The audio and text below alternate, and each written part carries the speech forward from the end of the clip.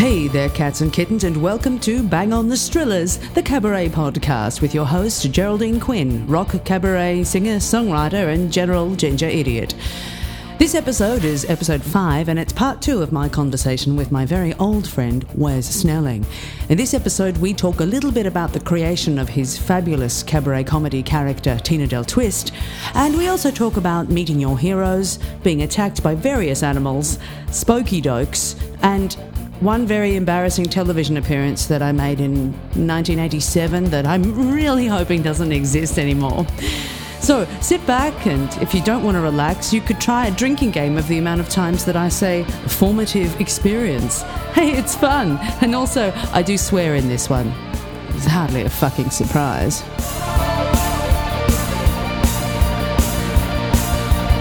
The heater's on now, so I'm hopefully not going to pick that up. But that shouldn't matter. Oh, do you want to turn the heater off? You can turn it off for a bit. Turn it off for a bit. Why are you so frightened about talking about the mouse? Because I don't want people to think I live in a dirty house. No, that's no. Everybody has mice. I'm trying to think of traumatic experiences that I've had with animals. That sounds like I'm going to go somewhere incredibly dark. I've got this really vivid memory of when I was a child in Wagga Wagga. My mother taught at my school, and so she would have to finish up stuff in the staff room before we were ready to go home. So because we were obviously going home with Mum, we would just sort of hang around. And I had a few formative experiences in those little interim periods, because when the school's empty of children, it's kind of an eerie place. It feels a bit strange and wrong. I went to the loo once in the normal kind of kids' toilets, the only toilets that I knew, and a cleaner came by and locked me in. Oh. And I would have been 7 years old, so that was a bit scary. That might explain why sometimes I'm a bit jumpy in toilet cubicles. Yeah. But one time we were waiting for Mum to finish up, and there was this kind of crawl space under one of the big buildings, and I went under there and crawled right up to the corner, and it's a building that was built on a hill. So it was a lot of room when I came in, a lot less room when I crawled up to the corner. And I don't remember this very well. You might have some of those childhood memories that have kind of turned into weird nightmares. Yes. And I just remember I'd cornered an animal by crawling up to this smaller crawl space, getting underneath this school building. And this is why maybe my parents should have been paying more attention to the supervision of my childhood, but the animal wasn't pleased about being cornered. What was the animal? I don't remember, because my childhood memories kind of warped it with the big, scary, bald rabbit from the Twilight Zone movie. Right. Screaming at me. And so I have other memories that have affected it of rabbits being kind of evil and screaming. Rabbits scream. Did you know that? I've got a vague memory of that sound because my dad used to take us ferreting. Oh my gosh. Yeah. I used to have to stick my hand down holes in the ground to get the ferret out. Was it because they were tenacious and they'd grabbed onto something and you had to pull them out? Is that what you mean? Like the ferret's down there and you if can't... the ferret's been down there too long, then you've got to get it. It's something's happening down there and you've got to get I'm trying to remember how. I think it was by the tail or by the end of by its bum. You pull it out. Yeah. Oh, wow. That was mortifying. Really? I grew up in a country and I had to do things that I just will never, ever do again. Ever. I used to go boar hunting. Oh, my gosh. I'm now imagining you boar hunting. Oh, it was terrifying. I was afraid of cows. Like I couldn't...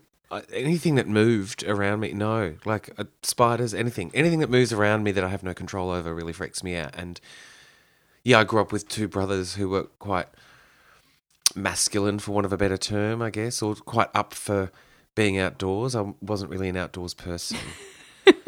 Like, I'll lie on a boat like Goldie Hawn Overboard, being fed cheese and crackers, but I will not...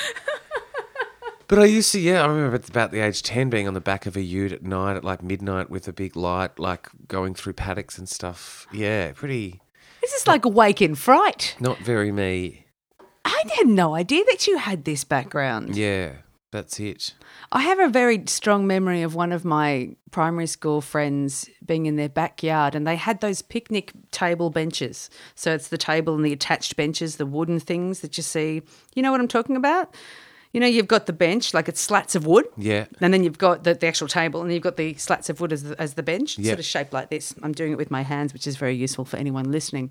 But they'd put a baby rabbit, or as we call it, a kitten, onto I was very fascinated by animals as a child and categories. And she'd put it on top of the table, and the baby rabbit didn't want to remain on the top of the table. And so I have this slow motion vision of the rabbit sort of scampering towards the edge of the table and taking a really impressive Great American Hero leap and bouncing off the bench part. Right. And screaming. And just that has also gone into the Twilight Zone bunny and the strange creature that I cornered underneath a school building in Wagga Wagga. So no, I'm not a big fan of rabbits. I remember the nightmare that I used to have when I was younger. Every year we'd go to stay at my Auntie Doreen's in a place called Harden, which is just out of Canberra. Small, very small town. And we'd do the trek up in the car in the old Ford Falcon. And she had video players that just come out. And she had 2 videos. And one of them was the RoboCop. Right. And the other one was a television series called Return to Eden. Oh, that rings a bell. Okay, a fabulous Australian miniseries, right? But this is what it's about. Bear in mind, I am a young child. It's about sisters. James Rain is in it as well. Okay.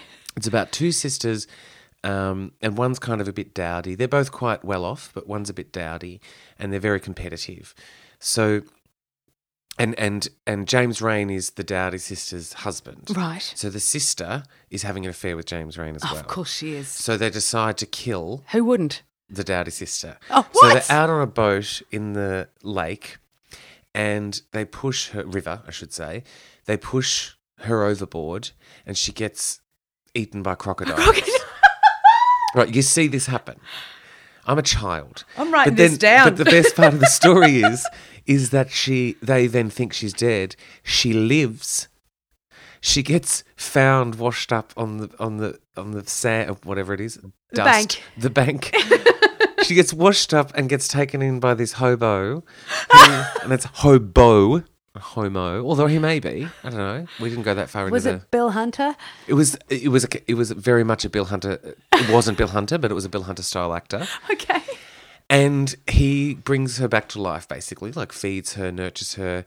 Her face is mangled, so she goes and gets a facelift, becomes a model for like Women's Day or whatever, and then goes back and takes out revenge on James Rain and her sister. Why isn't this a musical? It's so good. You've got to get it out. Return to Eden. It's available. It's totally available. Oh, my God. And it's Rebecca Gilling is the actress who plays this role. Mm-hmm. And so she goes back and plays revenge on her sister and her husband. Yeah. They don't recognise her. Oh, great. Because apparently her facelift is that amazing that she looks completely different. She looks the same with some makeup on. And so then, yeah, and it's awesome. And it's set... and it's just actually great. I think I want to say 80s. I feel like it's an 80s miniseries, but it's one of those just fabulous Australian miniseries. And I've heard the name, but I can't Eden. believe I've never seen it. Because they owned a property in Eden. But but that was, I remember going to bed. Because this is in the day when you're kids, when there were no like nets for trampolines, there were no like fences for pools. There were no, it didn't matter about if anything was, there were no ratings for things. Like, Mum would just say, oh, there's a video, pop it on. Yeah. Like, it could be porn. Like, it wouldn't, I'm going to go and have a ciggy and a beer out in the kitchen. You know, like, there was no, and I like that, you know, but there were no kind of, it was like, oh, that's a video, there's some colour and movement, you know, crocodiles eating a woman. So I remember lying in a bed at my Auntie Doreen's and Uncle Bruce's and being scared that there were crocodiles at the base of the bed eating me. Oh, I had that with sharks. Sharks. I had that with sharks. Is that because of Jaws? Not so much. We went up to Queensland once and we were paddling and we were just sort of wading in this beautiful beach that had a very long, shallow part to it. And we're pretty sure that we saw a hammerhead shark. Now, I don't think hammerhead sharks are known for being particular man-eaters, but it was a fucking shark. So, and we were children. And so my second eldest sister said, okay, no one panic. Let's just climb up on that boat over there. So we all climbed on some guy's yacht that was moored nearby. Wait, is this a dream or did this No, actually happen? this actually happened. This actually happened. This is Good. a real thing that happened. And so we've got these little children, and my sister would have been a teenager. And the guy who owns the boat was on the beach, and he starts coming out, wading out and yelling at us, "Oh, you meddling, you pesky kids," shaking a fist, "Get off my boat." And my sister's gone, "Just calm down, everyone. I'll handle this." And she turns towards the beach and she just calls out, "I'm sorry, could you just tell us, is that a shark over there?" And you could see the guy stop for a second, cease yelling, and turn around and fuck off back to the beach. Oh, great. Good. And that and being dangled over a shark pool in SeaWorld, that probably did it as well. That's the other holiday my parents would have is we'd go to the Gold Coast when they got a bit more money and flights were a bit cheaper on Flights? Ansett. We'd drive. To the Gold Coast. We would drive. Yeah. And we would go every year. But what I did find funny is every year we'd go for 2 weeks. My brothers would go to Jupiter's Casino with my dad and I'd stay at home with Nan and Mum and play canasta.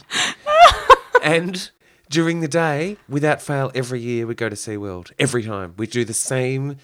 We'd watch the same shows with the dolphins, go on the same rides every year, which I love. I loved it. I absolutely had a ball. But it's just funny how you go, why didn't we try Dreamworld or Waterworld or, something else? We didn't even do theme parks. We would just drive to insert name of relative/family friend and go and stay with them.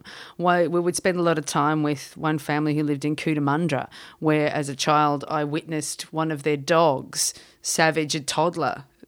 And there was just this sudden spray of a dog barking, and one of the dogs was one of their chained dogs.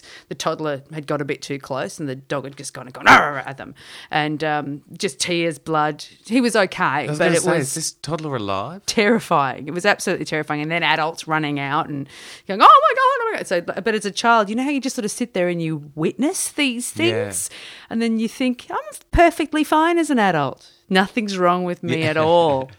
So we would just go and visit people like that. I have a very strong memory of visiting one friend of my parents, and we saw brolgas dancing on the drive there. That was really exciting. But when we got out at their house, and they lived in a farm somewhere in the middle of, it could have been regional Victoria, regional New South Wales, they're my best bets. And it was the middle of a mosquito plague. Right. Yeah, so we got out of the car and the air is thick with insects, and there's this poor dog. This is a distressing story for animal lovers, by the way. This poor greyhound who was outside just covered in insects that were engorged with blood, and we just were running to the door going, "We're going to get eaten alive!" And the rest of that time was spent playing A Walk in the Black Forest on vinyl. And that's all that I can come up with, and just these little moments of what the fuck was going on that have filled me with... Mosquitoes frighten me as well, because my cousin, when she was young, fell asleep one night with mosquitoes in her room, camping in the tent, and woke up and she couldn't open her eyes because the mosquitoes had bites all across her eyelids, and I'll never forget it. And that's why to this day, if I hear a zzz, I'm like, I'm moving house. It's out. It's over. I'm getting a hotel room immediately. This explains your nomadic lifestyle. Totally. Yeah. Something annoys me. I'm going. I'm out. I'm out. I don't want to be here anymore. But yeah, because she couldn't open her eyes and it was mortifying. Like, imagine waking up and you can't open your eyelids and you're going, what is going on? Like, I can't, That was so strange. And itchy. Oh, gosh. Awful. Awful. Transition. We had a cat. I begged for a cat when I was young. I'm allergic to them now. I actually brought antihistamines because I wasn't sure whether or not you had a cat, because I get to a point where if I'm in a house too long with somebody, I hug a friend who owns a cat, and if the cat's been on their jumper, half my face goes red. And I did like them back when I was 4, and credit to my dad, I found out many, many years later that he hates cats. I do now, but he always hated cats ever since, quote, "one piddled in my bed when I was a kid." So he obviously had hated them for his whole life and still let me get one. And Woodja was a great cat. The story behind Woodja was, we've got 7 kids in our family, the 4 older ones and the 3 little ones. The 3 little kids wanted to call the cat Woody because it climbs trees, not because we were particularly interested in filmmakers. It climbs trees. And my older siblings wanted to call the cat, quite an inspired name now that I'm an adult and can get what they were going for. They wanted to call it Roger the cat, and we couldn't agree. So we compromised and we called the cat Woodger. Oh. Which is pretty, Yeah. That's good. And for the longest time, my elder siblings, when we were playing up and weren't listening or doing what we were told, all they had to do was threaten to rename the cat Roger, and we go, "I'll be good, I'll do it, I'll be all right." And it was an extraordinary animal, but it captured everything. It was such a hunter, and that's one reason I'm a bit off on cats now, because we live in that kind of environment where we can't just let cats out at night and just catching native animals and what have you. My dad used to say you'd have to put a cowbell around that cat's neck and it would still catch enormous birds, like frigate bird size, just walking down the hallway with a bird that's 1.5 times the size of the cat, present. still alive, squawking and flapping. It was a monster of a beast. And one day, Woodger caught a frog. And we caught the frog before it was killed. It was still alive, and we put it outside. And I was like, "Oh no, stop that!" And I came down in the middle of the night. I woke up and went down to get a glass of water, and I walked around the corner into the lounge room and stepped on something a little leathery, Oh dear. a little strange, and immediately pulled my foot back in horror. And in the gloom, trying to work out what it was, little dead frog, tummy up. It's sort of splayed in a rather sweet mortuary Kermit kind of a way. And then I could just see Woodger sitting underneath a couch staring at my foot and staring at the frog going, "Don't you fuck this up, Geraldine. Don't you fuck this up for me." It was an absolutely wonderful beast. Oh, I'm not a cat person, to be honest. The allergy I developed later, and now I don't really do it.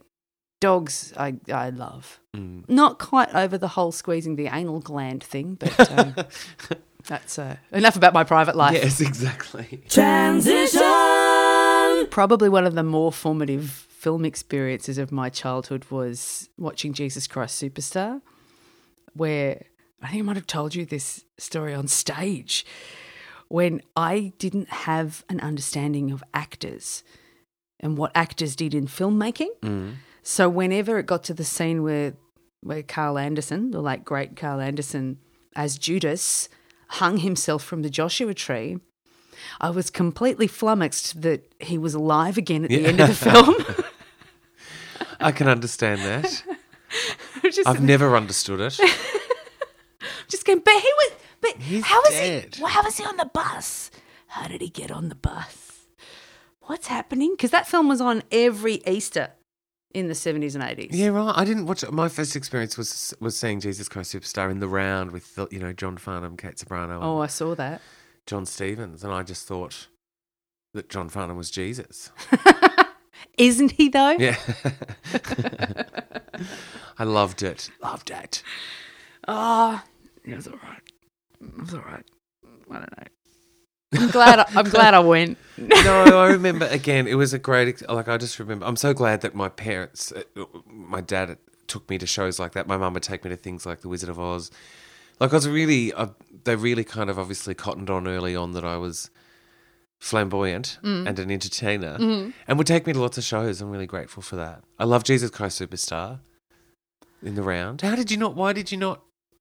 It was great. No, because I really loved the film soundtrack so much. And the only person the only person who encapsulated it, I heard a rumour, I don't know if it's true, God knows how I would have heard this with any sort of authority behind it at that time in my life, but I heard that they were asked not to listen to the 73 version or any of the earlier versions, but specifically the film, and the only person who did was John Stevens as Judas, and he sang very like Carl Anderson did, and I don't think anybody did that, sung Judas as brilliantly as Carl Anderson did in the film. And so he was the bit that I liked the most, but some of it was a bit too pop for me. But I'll get to tell you a secret. I don't know if I'll let this get through the gate, but do you remember a show called Reggie Didge? Yes. Thank you for doing the hand movement there with a puppet called Shaun the Sheep. And they used to do a kind of a Make-A-Wish bit. Yeah. Well, I was in about grade 6 then, just moved to Melbourne, big smoke. Yeah. And I wrote in and said I'd really like to attend a rehearsal of cats. This is definitely making it. This was my wish. Yes. And we got contacted by the television show. And they said, oh, look, we can't let you go to a rehearsal, but what we can do is we can have you go backstage. And I was like starstruck thinking, oh, yes, this is amazing. Like this is the closest I'd been to show business since I sang Click Go the Shears with all the movements in a 300-strong choir. And so I was like, oh, yeah, that'd be really good. So we spent all this time. We went out and we bought a special outfit. And I was kind of a large child. And this was the 80s, so I was wearing a very attractive blue and white horizontal striped shirt with a popped collar and a nice belt and a hot pink skirt. And I went to get filmed and I tried to think of some very important questions that I could ask. And we weren't interviewing any of the stars. We were interviewing, basically she was a principal dancer. And so she was sort of showing us around backstage and showing us her makeup desk and the things that she uses. And I sort of said, oh, so here's my intelligent, well-researched question. As a child, I was a child, and just went, so what is it that you use to get all that makeup off with? And she went, oh, good question. Well, we've got this product here, and what it is, it's a kind of cream that we do this and the other. And she named it. So the whole production crew's gone, no, wait, Tracy, no, cut, sorry. Can't name any brands in the filming of the show. And she went, oh, yeah, well, what am I supposed to say? Such and such known brand, blah, blah, blah, blah, blah. And they all had a bit of a laugh. And, of course, being a child, I felt like, oh, I've asked a stupid question. Oh. And felt really like it ruined my experience. But as part of it, we got given tickets to go see the show. And I was at that time pretty obsessed with cats. How old were you? 35? Fuck you. No, I reckon I would have been, it was grade 6, so I would have been 11, 10 or 11 years old. Yeah. Clumsy, overweight, really shouldn't have been wearing hot pink because I got red hair, kind of a kid, very, very shy. We went to see the show and it was still extraordinary. I think it might have been Debbie Byrne. Yeah, right. Yeah, she did it for a long time. Yeah, and she was extraordinary. And who would have thunk that years and years later I'd be sharing a microphone with her at the Spiegel tent for the Paul Kelly cabaret gig. And, you know, that sort of stuff I'm grateful for every day. So it was good, but I was so traumatised by what I felt was being made fun of backstage at this Reggie Didge recording. I've never told this publicly, by the way, so if some asshole digs this shit up, I'm in all sorts of trouble. Or maybe it'll kickstart my career. Who knows? But when this principal dancer came out, not only did I get a better understanding of how low down the ladder she was and that I needn't have been that worried about being what I felt was mocked or, you know, embarrassed by the situation, she had to do this moment where she did a leg extension above her head, so standing on one leg with the other leg up, and she was really struggling to hold her balance. And there's so much of me that was just going, yeah, fuck you, Puss in Boots. I wonder if, is this got something to do with your now not dislike of cats? Maybe it contributed. Yeah. Do you know Cats is coming to Melbourne? I know. It's Delta Goodrem. Is it really? Delta Goodrem's playing Griselda. Oh, my God. Oh, my God. How could you not know that? Oh, I've been in Vietnam. Transition. When did Tina start? She started I was about 20. I did a show at the Black Box at the Art Centre, which is no longer the Black Box. It was called Extravaganza Beyond Burlesque was the name of the show. Okay. And it was basically, as Ian Pidd, who used to be involved with Fringe Festival, put it basically was just Wes dancing around in his bedroom. That was the show. It was just me literally dancing around with heels on. And I wanted to do a show with characters, and I created this character. I don't even know where the name Tina Del Twist came from, but I put on a wig, and it was this woman. I just wanted to dress up, I think, is what it was then. And then as the years went on, I just gave her more and more traits, more characteristics, more of a context, and she just keeps developing over time, as people do. So, you know, now she plays with Stephen Weir, Twist, who's another character in the kind of dynamic, the duo that is Tina Del Twist. Stephen plays guitar, and he's now there's a bit of a relationship on stage between those two. He looks like Keith Richards. It's perfect. And yeah, it's so I think there's, and sometimes I don't play with Stephen and then Tina goes somewhere different because again, like I treat that character as a human and humans develop and change over time and as they get older and so does she. So I just keep trying to add a different layer to her each time I do it. I've found that more with my onstage self. It is that the minute I started getting bigger costumes was when I started going, okay, it's you, but it's not you. Yeah. In a way that could divorce me from the emotion of it more. And now I can really play up elements of my personality that I'd actually quite like to change, but that just go, just up the ante on them a lot more for hopefully comedic effect, so that becomes part of the pastiche of the live Geraldine Quinn kind of a character, which still sometimes people think is true. And you sort of go, I'm fine. I'm okay. I'm okay. I'm really fine. I'm not a basket case. That's fine. I've got all my limbs. But it's funny when I used to perform a lot as myself, as Wes, and I used to play an animated version of, like, I was the cabaret kind of man diva, camp kind of, not bitchy queen, but like, over the top divadom. That was my persona as Wes Snelling on stage. Mm-hmm. And then I just decided to give all those traits to Tina because I didn't want to be that person all the time. Yeah. Like I didn't want to present that if you're going to see a Wes Snelling thing that's all you're going to see. Yeah. And so I thought, well, I'll give all that to Tina. She can be the diva. And it's been great because it's opened me up to then be able to do lots of different other shows that aren't defined. Like I don't have to be this persona on stage. I can get up and sing a Bowie song with you and just be me doing it in a suit or whatever. Yeah. Or I can, it's opened up and given freedom to what I can do. I can be an actor, I can be a writer, I can be a producer. I don't have to be this personality. Yeah. And that was a very conscious decision. Transition. There's a reason Cats is Cats, you know what I mean? It actually is a great fun musical. Like I feel like if you had said to me 5 years ago, Cats is coming back, we're going to see Cats, I'd be like, no. But I'm ready for it now. I really loved the poems. I actually had the book of Old Possum's Book of Practical Cats. Of course you did. And read it over and over again. And years before I was studying The Wasteland as an undergraduate literature student. But, I like to go to the source material. Yeah, sure. Yeah. And the set was amazing. I mean, we went to Les Mis when Normie Rowe was in it. Mum took us to that. That was extraordinary with that huge set that rotated and came apart and then fit back together to make the barricades and that was a really exciting thing. I like to try to take the kids to stuff when I get tickets. Yeah, totally. Because you just think, wow, when am I going to see this? Yeah. This is the magic. Yeah. Yeah, don't think what I do is the magic. What I do is get changed in cubicles. I'll tell you a show that I went and saw when I was younger that I probably shouldn't have. Right. I remember catching the train Chippendales to Melbourne. Close.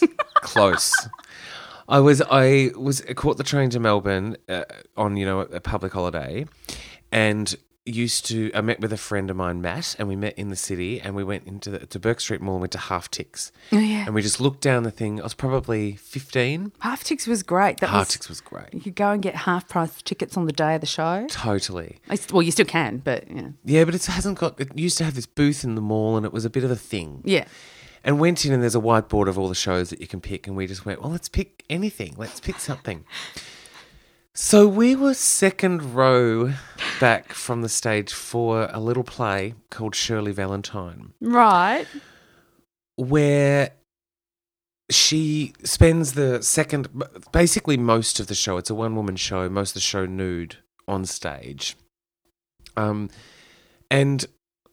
it was quite odd because I'm trying to say is I think it's amazing that's the show we picked. We knew nothing about it. We just went, but I'm just imagining what everyone around us would have thought seeing these two 15-year-old boys sitting there, obviously on their own, 2 rows from the front.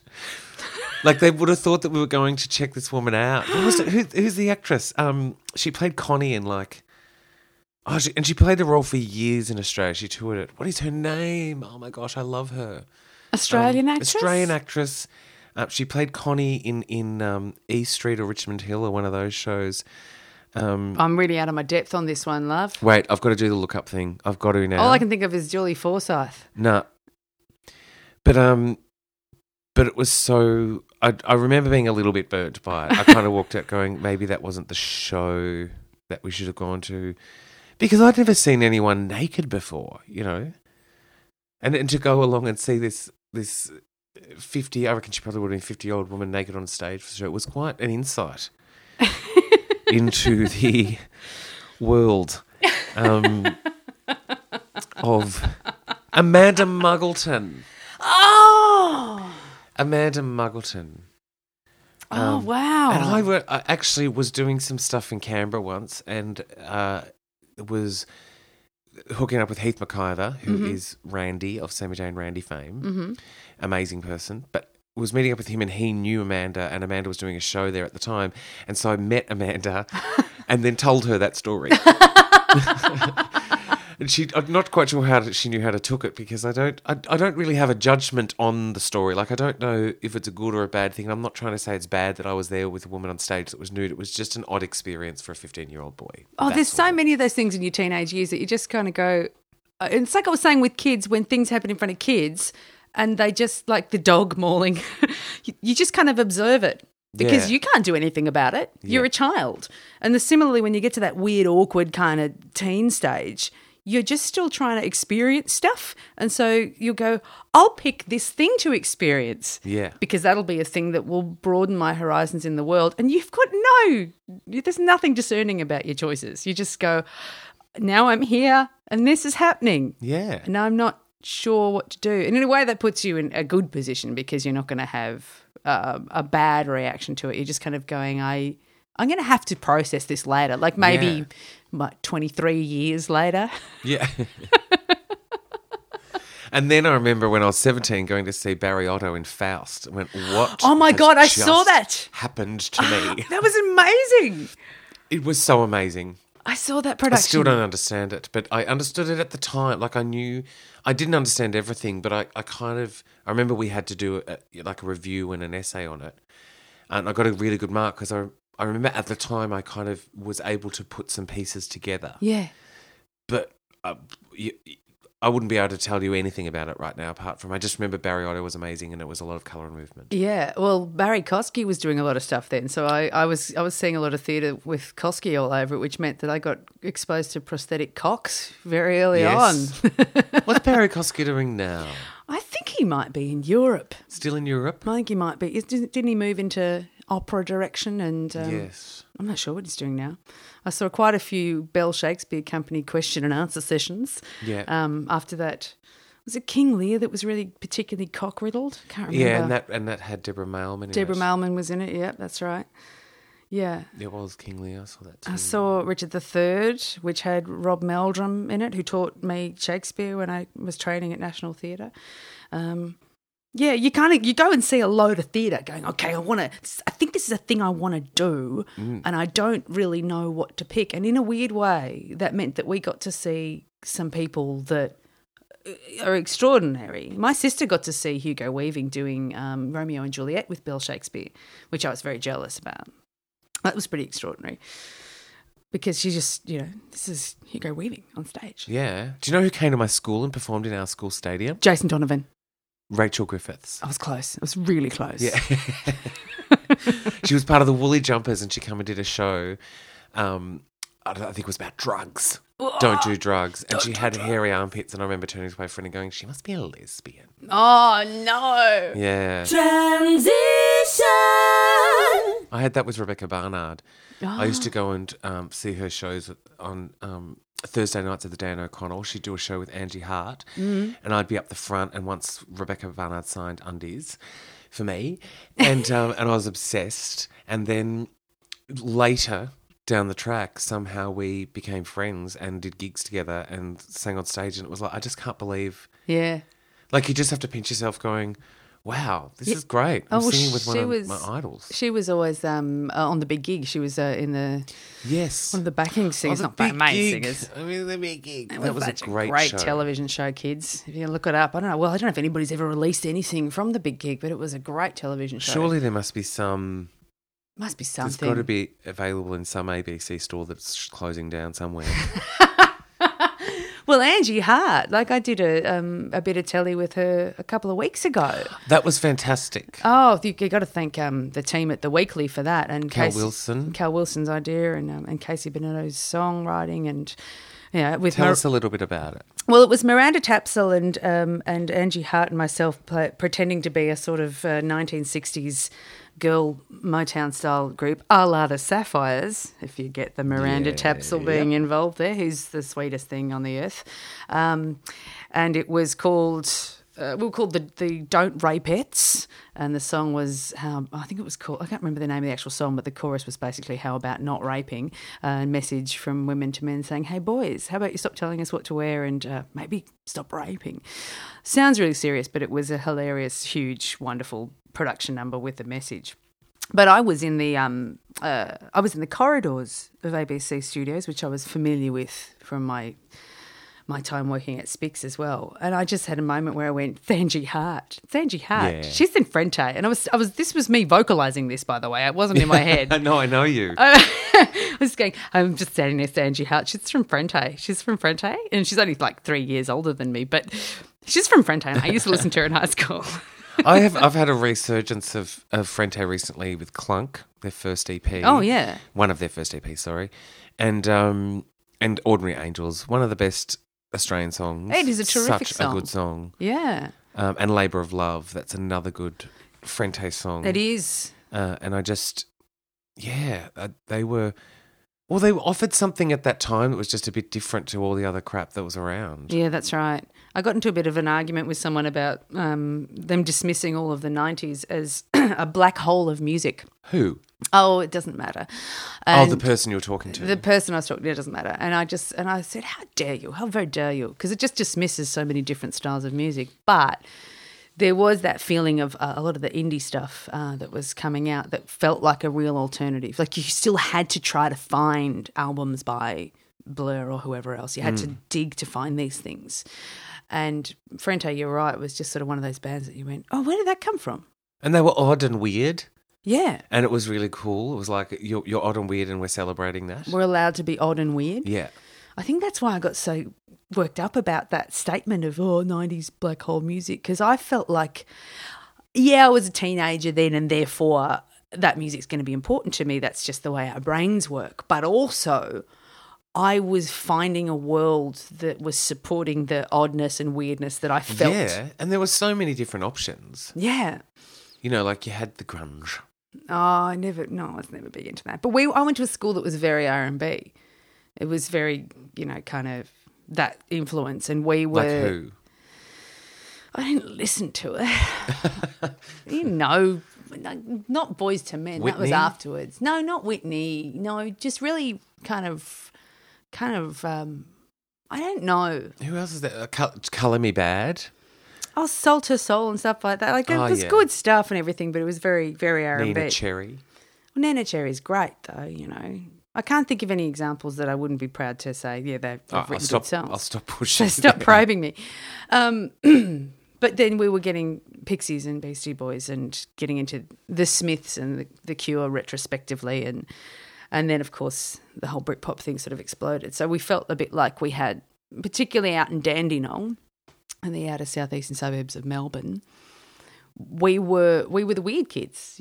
We got fights picked with us because we had long skirts and long socks and 60s influence and were interested in much more British kind of pop music. And it was a formative experience to be targeted for the sort of music that you liked because it wasn't the majority of people. And that's why I think I got very passionate about that statement, because that's a very important part of your teenage years, is sort of finding your tribe and finding the people that listen to the same stuff as you and like the same stuff as you when you feel like you're an outsider. And for someone to then just attack you because of what your hair looked like and what you listened to, because it wasn't the same as them, Yeah. was very, very odd and violent.